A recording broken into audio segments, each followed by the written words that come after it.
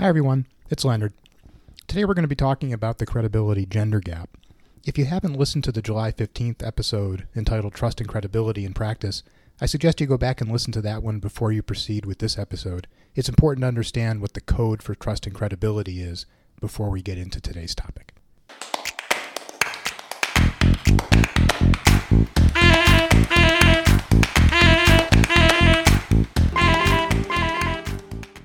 Hello, and welcome to What to Say When Things Get Tough, a podcast dedicated to helping you communicate effectively in difficult situations, both professional and personal.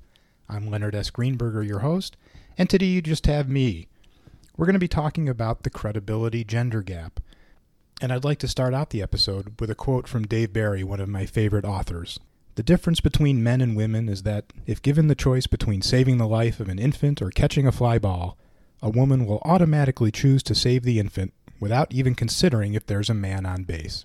The simple truth is that we view men and women differently when it comes to trust and credibility. Research shows that when it comes to breaking through and winning people over in tough situations, one of the most important biases is gender. So before you have a chance to say anything, angry, worried, and suspicious people begin to assess whether you're a trustworthy and credible person based in part on whether you're a man or a woman. They can't help it. Perceptions and the roles of men and women play in society have been instilled in us for thousands of years.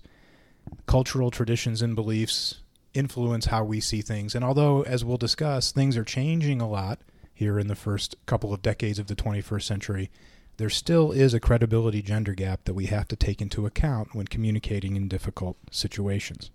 If you remember the code on episode 5, Trust and Credibility in Practice, there are 4 elements: caring and empathy, that's the C, openness and honesty, dedication and commitment, and expertise and competence. And as it turns out, gender affects an audience's take on trust and credibility in every one of those cases. So let's start with caring and empathy, which, as you'll recall, is by far the most important part of your overall code score. It accounts for half your code score. In other words, people will decide whether you're a trustworthy and credible source of information based primarily on whether they perceive you to be caring and empathetic. And when I train people in the strategy, skills, and techniques necessary to break through and win people over, I always ask people to raise their hands if they think that in general, women are more caring and empathetic than men. And when I do that, almost every hand goes up in favor of women. Then I ask how many people think men are more caring and empathetic than women, and maybe one hand goes up, although it's usually somebody who's sort of joking. And my many personal polls reflect the broader academic research. The majority of Americans, both men and women, believe that women are more caring than men simply by virtue of their gender. And I think we can understand why that's the case. Women are perceived to care about other people's feelings as well as their own. They worry about what people think. In contrast, men are seen to be callous and cold and closed off. They're selfish. They don't like to talk about their feelings, or so most people think. And society reinforces those biases. When was the last time you saw a television sitcom where the mom is a bungling oaf and the father is the caring, soothing voice of reason? That's just not the way we portray men and women, for the most part. And we all know that plenty of men are very caring. I like to think of myself that way. And certainly I've known women who aren't. Plenty of men are nurses and teachers. But again, the overall perception is that the average woman is far more caring and empathetic than the average man. And since caring and empathy counts for 50% of your code score, a woman walking into a difficult situation and trying to communicate effectively with an angry, worried, and suspicious audience starts off with a much higher code score simply by virtue of the fact that she's a woman. Now, what about openness and honesty? Well, again, both my own little polls and the broader academic research show that most people, again, both men and women, consider women to be more open than men. They like to talk about their feelings. They tell their friends everything. Men only want to talk about sports if they want to talk at all. And again, when I ask my audiences, my clients, whether they think men or women are more open and honest, the answer always comes back that most people believe women are more open and honest. And that means that if you're a man walking into a difficult situation, your audience is going to be more willing to believe that you're going to lie to them or at least mislead them. Men have to make an extra effort to boost the open and honesty portion of their code scores because it just starts at a much lower level to begin with. But it's important to keep in mind that women can lose honest and openness points too. That only gets them so far by virtue of their gender. During my training sessions, I often show a clip from an old segment that aired on ABC's 2020 program. The story is about usury, or charging unreasonably and even illegally high interest rates on things like credit cards. And one of the banks featured in the story, not one of my clients, I want to emphasize, was smart enough to provide a female spokesperson for the interview, but she looked guilty and scared, and in future episodes we're going to talk about how important nonverbal cues are in difficult communication situations.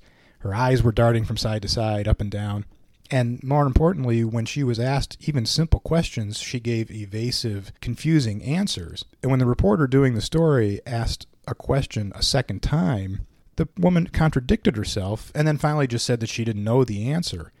So even though she might have come into that situation as a woman with a certain amount of openness and honesty, she failed to break through and win anyone over when her code score plummeted because she was not very open and honest in the interview. How about dedication and commitment? Well, who wakes up, feeds the kids, takes them to school, goes to work, picks up the kids, drives them to after-school activities, cooks dinner, cleans up, helps around the house, gets the kids to do their homework, puts them to bed, and then prepares everything for the next day? Does mom do that or does dad do that? Well, in a lot of families, both probably do. In some families, fathers probably handle a lot of that work. But the perception, again, is that it's women who are doing that. That's what mom does. Dad comes home, collapses into a chair with a beer, and watches a baseball game. Now, again, it's not the reality in most American homes, including mine. I live with my girlfriend. We have 8 kids between us. I'm very involved in the day-to-day activities, making sure the kids are well fed, making sure they're doing their homework, making sure the house is clean. Nevertheless, because I'm a man, most people assume I lack dedication. To win people over, I have to convince them that I'm dedicated, not to mention that I'm also caring and open. And it's important to note here that people don't gain and lose gender-based code points consciously. A lot of what we've discussed over the course of this podcast, and certainly when it comes to the credibility gender gap, this all happens subconsciously. It's not that somebody looks at me and says, oh, you're a man, you're not caring, open, and dedicated. These kinds of things they're subconscious psychological filters that we're passing information through based on our societal and personal individual biases. And since this podcast has launched in a presidential election year, let me point out that the perceptions of trust and credibility based on gender drive presidential campaigns as well. There's a reason that major party presidential nominees, who of course have all been men, trot out their families on the campaign trail. They kiss babies. They do a lot of things to boost the caring, openness, and dedication portion of their code score because they know that by virtue of being men, those aspects of their trust and credibility have to be addressed. And it's also one of the reasons that Joe Biden, the Democratic candidate for president, has promised to name a woman, and most likely a woman of color, as his vice presidential running mate. He wants to demonstrate to men and women in the United States that he's not only caring and honest, open and honest, but also that he recognizes the important role that women play in all aspects of society. And let's get to the last piece of the code score, expertise. Now, when I ask my clients in training sessions whether or not they perceive men or women to be more expert and competent, most people vote for men. Ask Americans whether men or women are more expert at their jobs, and most Americans will choose men, even today. And that's true whether you ask men or women. So before a woman even begins to engage with an audience that is angry, worried, and suspicious of everything she says, her code score stands at roughly 80 out of 100 points. She is viewed, at least initially, by virtue of her gender, as being caring, which is 50% of her score, open, which is 15 to 20%, and dedicated, which is 15 to 20%. Perhaps she's not seen automatically as being expert and competent, but that's something that she can work on. Of course, it doesn't mean that women can't lose code points if she makes mistakes. But most angry, worried, and suspicious people will find a woman to be more trustworthy and credible simply by virtue of her gender. And of course, a man, in contrast, enters the same situation, again, before even starting, just by virtue of the fact of being a man, with a code score of only about 20 out of 100. He's not viewed or perceived as being caring, open, and dedicated, only as being an expert. So he has a much steeper hill to climb to establish and maintain trust and credibility with his audience. So it should come as no surprise that when I work with clients who need to break through and win people over in difficult communication situations, we often counsel them to use a woman as a spokesperson. When I discuss the credibility gender gap in training sessions, someone invariably asks me a version of the following question. Let's say the audience is a group of angry male auto mechanics. Wouldn't it make more sense to send a male mechanic out to talk to them? Well, I respond by saying, remember that both men and women perceive women to be more caring, open, and dedicated, and men to be more expert. So even if she's facing a room full of suspicious men, a female auto mechanic still walks into that situation with a code score of 80. But a man going into it only has a code score of 20. So even in a situation like that, if there is a choice to be made, the preference is to send a woman. It's important to recognize that these gender biases are changing, and all the skills, techniques, and tools of risk communication are affected by broader societal changes. When I first started doing training for risk communication with clients 25 years ago, and I asked the audiences to vote on whether they thought men or women were more caring, open, dedicated, or expert, almost every hand went up for women for caring, open, and dedicated, and almost every hand went up for men as being expert. That's changed over 25 years. Now, when I ask those questions, even when it comes to being caring and empathetic, you'll see a few more hands go up that men are more caring and empathetic. You'll see a few more hands go up that men are more open and honest. And you'll particularly, I've seen almost an even now vote for men and women when it comes to dedicated and committed. And then finally, when it comes to expertise and competence, the vote is split also almost 50-50. Both men and women are now perceived as being more expert and competent. And of course, that's all good news. And it's because every year more men become stay-at-home dads. My best friend is a stay-at-home dad. More women are becoming doctors and lawyers and judges. And in 2008, we had our first truly credible female candidate for president. During the summer of 2010, the Supreme Court welcomed its fourth female justice, Elena Kagan. And as the roles of men and women in society change, so too will people's perceptions of and attitudes towards their respective levels of trust and credibility. So it's important to keep those things in mind. Think about the audiences that you need to communicate with. Is it still the case that a woman will be seen as more trustworthy and credible in that situation just by virtue of her gender? Or is the situation call perhaps for a man to communicate instead? What's clearly true is that over the next 10 or 20 years, the credibility gender gap will continue to narrow. One day it may disappear altogether, and of course that's all to the good. But until then, it is important to keep this in mind. Remember that the credibility gender gap is very real, and if you want to be successful in breaking through and winning people over, you need to take it into account. So this begs the question then, if you're a man, what can you do to boost the caring, openness, and dedicated portions of your overall code score? And if you're a woman, what can you do to boost your overall expertise and competence piece of your code score, since by virtue of your gender, you are seen as lacking in certain aspects of the overall code for trust and credibility? And there are ways to overcome these gender biases in almost every situation. Here are a few ways to do it. Bolster your code scores on paper. So look for opportunities to share your bio before you even enter a difficult situation. If you're applying for a job or gunning for a promotion, for example, take a look at what your bio conveys in terms of trust and credibility. Chances are it's filled with information about your accomplishments at work, degrees you've earned, awards you've won. And that's great if you're a woman, because you need to bolster the competence and expertise portion of your overall code score. But men are already assumed to be experts. They don't need to convince anyone with a long list of credentials. So instead, men need to find a way to emphasize activities that bolster other elements of their code scores.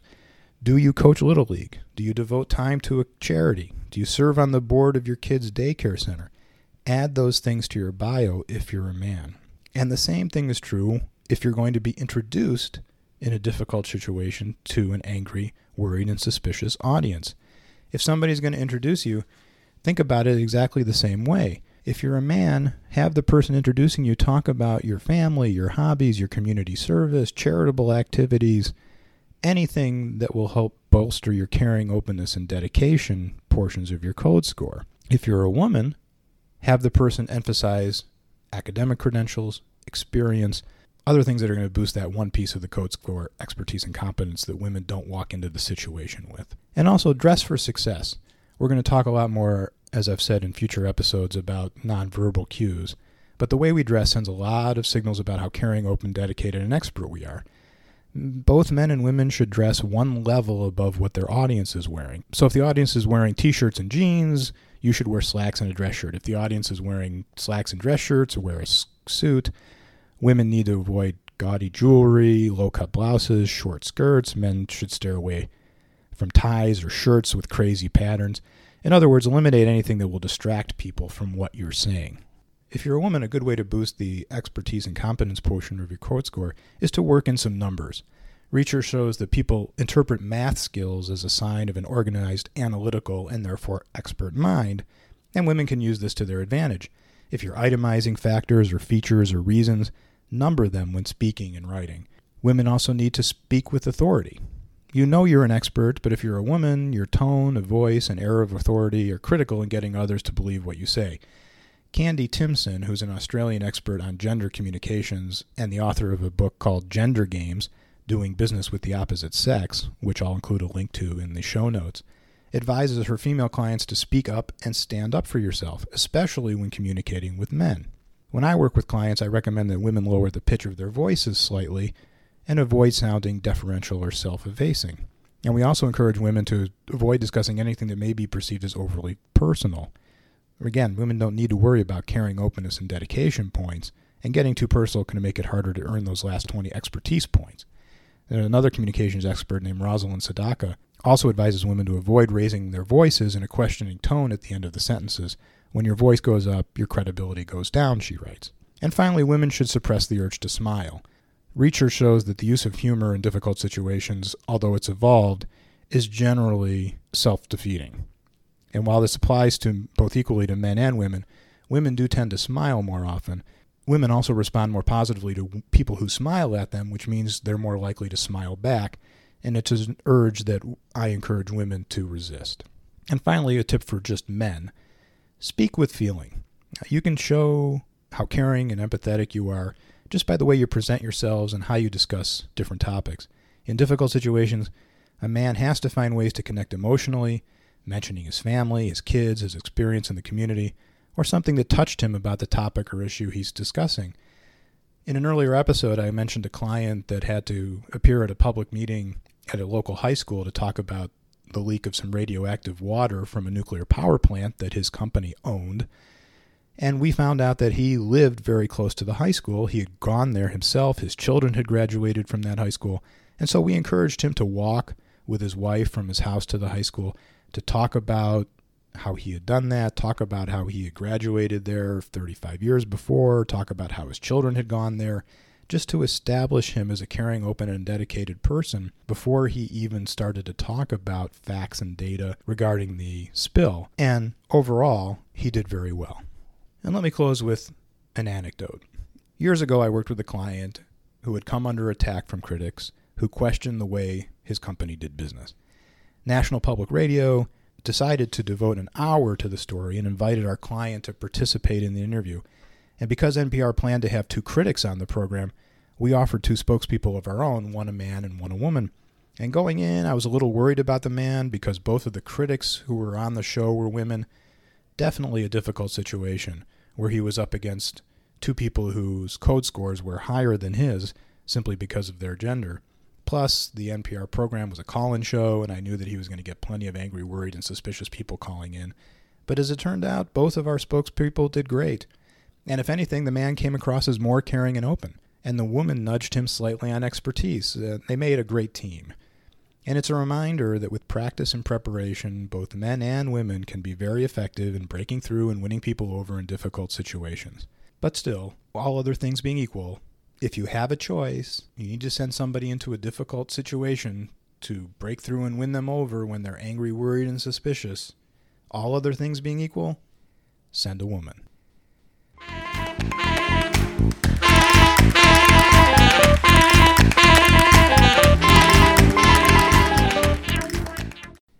Now on to our wrap-up activities. Most importantly, the songs I recommend to accompany this episode of What to Say When Things Get Tough. Lola by The Kinks, which some interpret as being transphobic, but most see as a love story about a cis man and a trans woman he falls for. The Tender Trap, which I include only because when I thought about the word gender, this song immediately came to mind. It's been recorded by many artists, but is probably best known as a Frank Sinatra song. Born This Way by Lady Gaga, and, I just can't help it, Dude Looks Like a Lady by one of my favorite bands of all time, Aerosmith. If you have any good gender songs to share, please send them to wtswtgt@gmail.com, and I'll mention them in a future episode. You can send other questions there too. Please follow us at hashtag WTSWTGT, and if you haven't already, please subscribe, rate, and review. As always, thanks to Jim Cirillo at jimiumgroup.com for our original music, and thank you to Cece What Do You Mean Snetzinger for the original art. We'll see you next week. Until then, always be positive.